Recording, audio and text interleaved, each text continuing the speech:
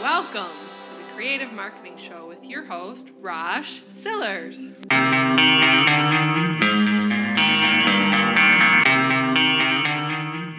Welcome to the Creative Marketing Show. I'm your host, Raj Sillers. It's great to have you here as we get into an interesting topic. We're going into the new decade, and some of us want to take our business full time. So I want to talk about, and I am going to talk about, preparing to become a full-time photographer. Now, if you want to become a full-time photographer, I hope that you have set yourself up for success. And the first thing you need to do, and I actually have a full process that I talk about. As you know, I teach the combination code as part of a business process. The first step in the process is channel building. Building a channel that you can communicate with people or your customers. Now, some photographers, it's email. For some, it's Facebook, and it works really well for them. Others, it's Instagram. But you need to dominate and have a following of people who actually appreciate your work and in some cases purchase your work and maybe refer you as a photographer.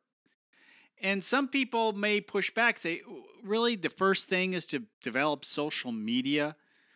Yeah, that's the first thing I recommend, to make sure that you have an audience, because you need to be able to connect with people. Now, you could have an email list and a traditional social such as Facebook. That's fine. But you need a process in place to connect with people. Maybe it's LinkedIn for you. Now, you have to have other processes in place. You need to have a business mindset when you decide to go full-time. You should even part-time, but a lot of people don't. They just say, hey, and it's perfectly normal, to be quite honest. Perfectly normal. You get involved in photography, you have some opportunities to make some money on the side, and you do so. But quite often, those activities don't necessarily lead to best practices as a business person. And I'm not saying best practices as a photographer, best practices as a business person, which is what you're going to be, because your livelihood is now going to depend on what you've done in the past. And you need to review and take a look at your business as it is now, as a part-timer or a hobbyist or wherever you are, and make decisions as to what really is feasible moving forward. What were some good decisions you made in the past that's going to set you up for success?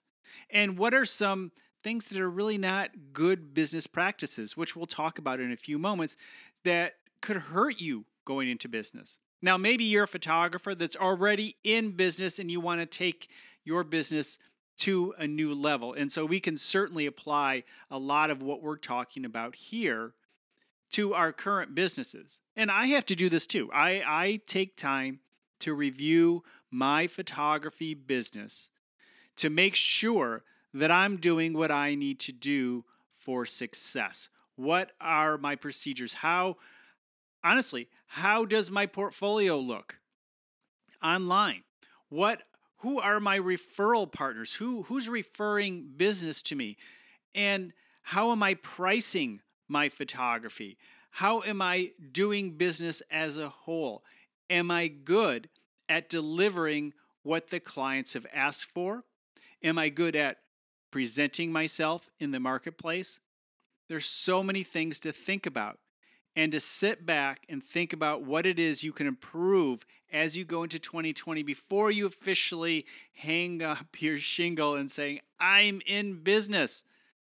But that's the main thing. I want you to say, I'm in business. Say, I'm a photographer, but then say, I'm in business. As I mentioned, channel building, start that now. Now, does that mean you have to have 1 million followers, 50,000 followers on a platform? No, that doesn't mean that at all. But I want you to be in the process of developing your communication strategy in the very beginning, even before you begin. But one thing I think a lot of photographers, especially hobbyists and part time people, need to look at before they become full time is their business model, their pricing structure. This is important because a lot of times we can get away with lower prices or poor business practices when we're not totally dependent on that income.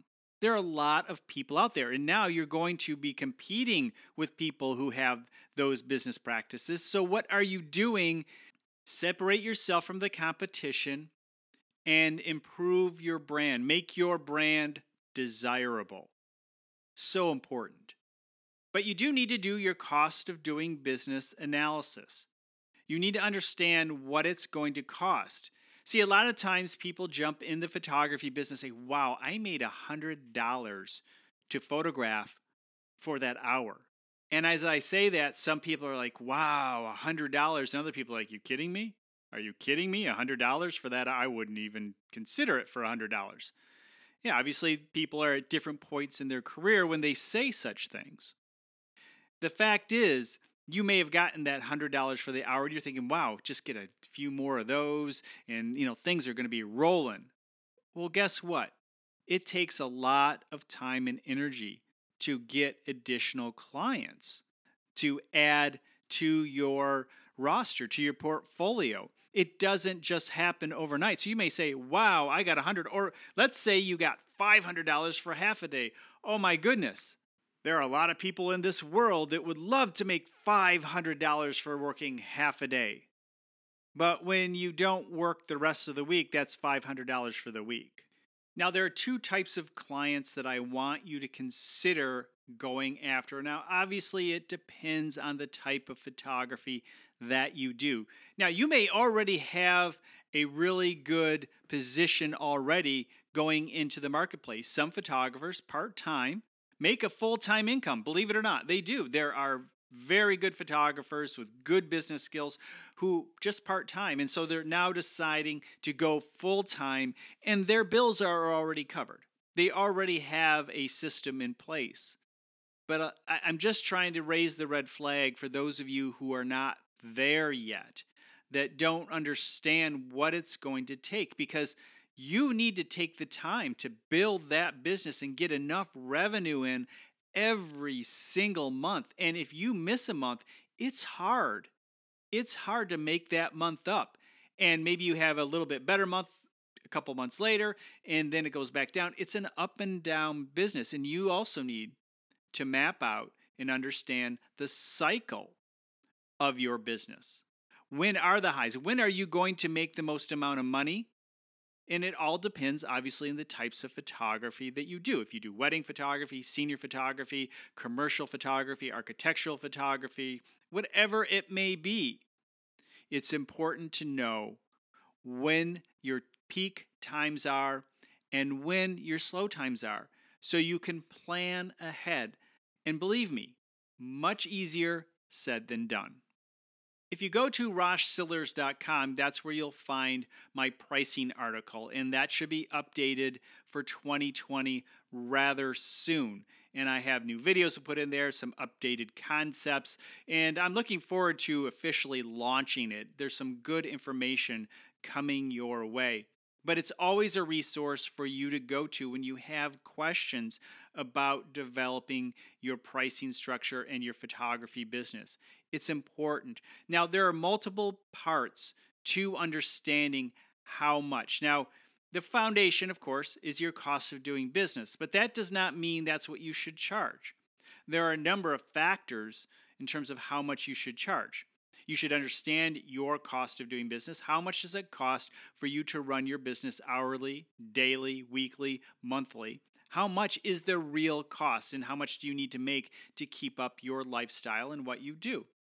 And you can say all you want, well, the market may not cover that. That's too bad. Well, guess what? Then you're not in business. If the market can't cover what you need, then you're not in business. You're going to go backwards. It's just that simple. So you better find the clients and make an effort to find the clients that cover you.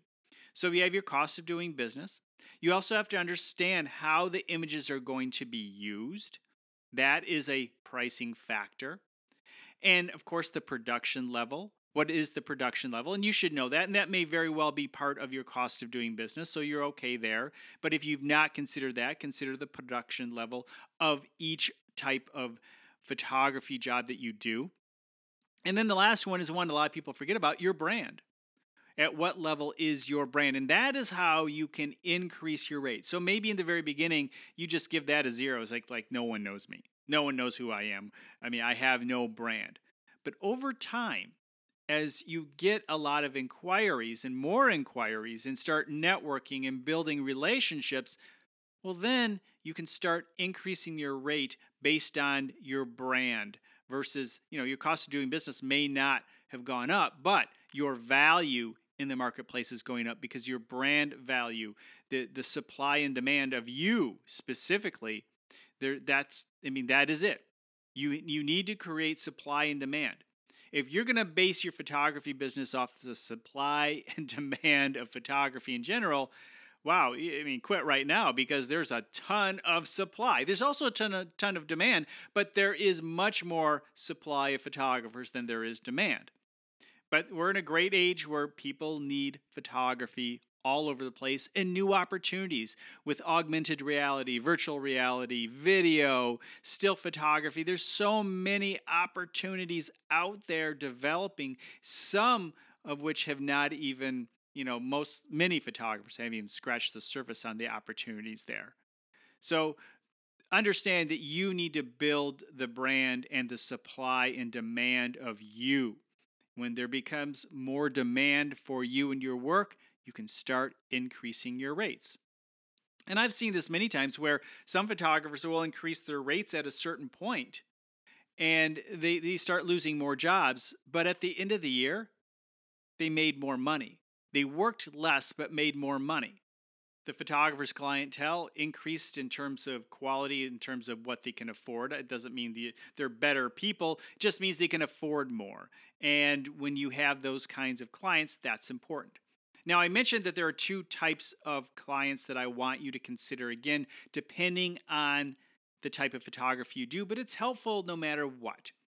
You want to be able to have a regular rotation of clients, meaning maybe you have a corporate client or you have a family or a club or something that you create where people come in every month. There are a number of things you can do, but you need to create regular income from clients who need your services on a regular basis.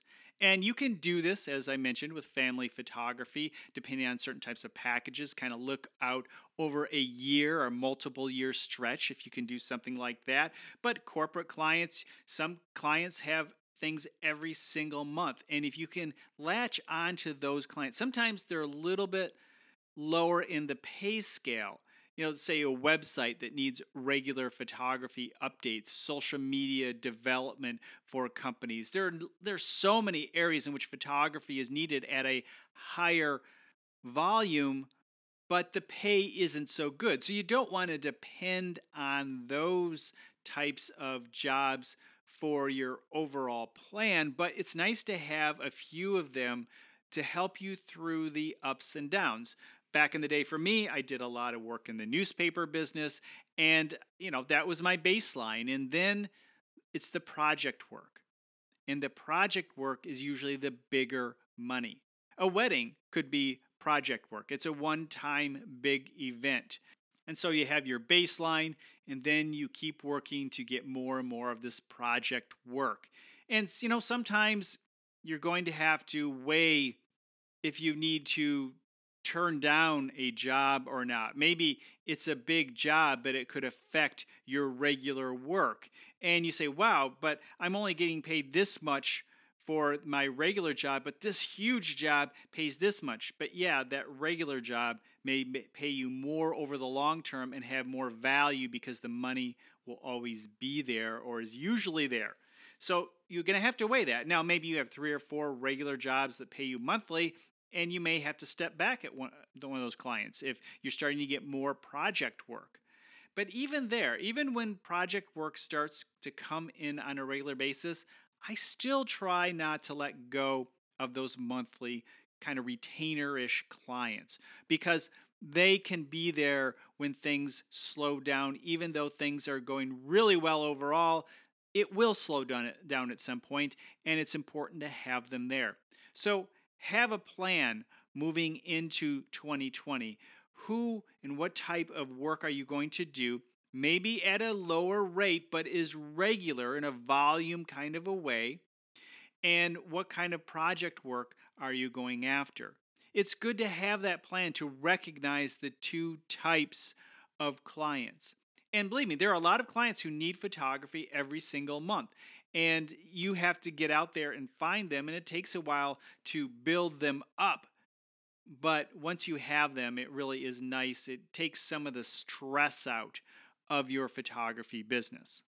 When starting your business, develop your solar system, your marketing solar system. I have videos on that over on YouTube, and it's a good way to understand what you're doing and the plan around developing your business. And I'll give you a brief outline of it. In the center is your sun. That's your website. And I got to ask you, how is your website doing? Do you have a good website? Is it looking good? Is it fresh? Does it have great images? You're only your best. And one mistake people will make is trying to put too much on their website. You can have other archive areas, that's fine. But when your key portfolio is up there, and let's say you have 20 images up there, but let's say after about number 13, 14, they start getting a little weaker, or they're kind of repeats of similar jobs. Oh, that's from the same job. People mentally will start to say, oh, that's all they got. Rather than having a strong, straight up portfolio on your website or in a book or however you present, make sure you have your very best. I rather show 10 of my very best images rather than 30 or 40 of images that maybe are starting to go downhill in the last 40% of the images shown. I want my very best, and let their imagination understand what I can do. We a lot of times think, we need to be able to show everything that we can possibly do. No, not necessarily. Now, if you want to have an archive section, that is fine. And you can pull stuff up quickly if you need pictures of hammers, and maybe you have a picture of a hammer in your archive, but it's not a great picture of a hammer. Don't put it in the portfolio. So make sure and always keep looking at your website to make sure it is up to date with your very best work. So in the center of your solar system is the sun, and going around it is closely, it's almost like a moon, but it's not a moon. It's maybe a smaller planet or something. Close to your sun is your blog.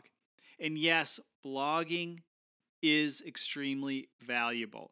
And there are a number of ways you can still do it, but let me tell you, today you need to be more focused. You need to make them longer. You need to focus on one topic that people may be searching for. And it can't be generic, and it can't be all about you. Nobody is necessarily searching for that. Now, that doesn't mean you can't write blog posts about what you're doing, your side projects and things like that, because that's also important for the people who already know you or are searching your website because they're considering you. Maybe they're referred to you and they want to see the kinds of work that you do on the side to get to know a little bit more about you. Well, a blog is very helpful for that alone, just showing some of your artwork and your side things. It's important. It really adds some dimension to who you are. So your blog is your personality. Then you have your inner planets. These are more multimedia sites such as YouTube or a podcast or Vimeo or Flickr or whatever it may be that you can draw from to share in your outer planets where you engage. Wow, there's so much more to share. I'm running out of time, so I'll share more with you in the next podcast. Talk to you next time. Thank you for listening to The Creative Marketing Show. I am Rosh Sillars. You can follow my blog at roshsillars.com as well as the podcast. You can also find the podcast at iTunes and Stitcher Radio. If you wish to connect with me at Rosh Sillers on Twitter, and you can always email me, rosh@rosh.com. 397-6741.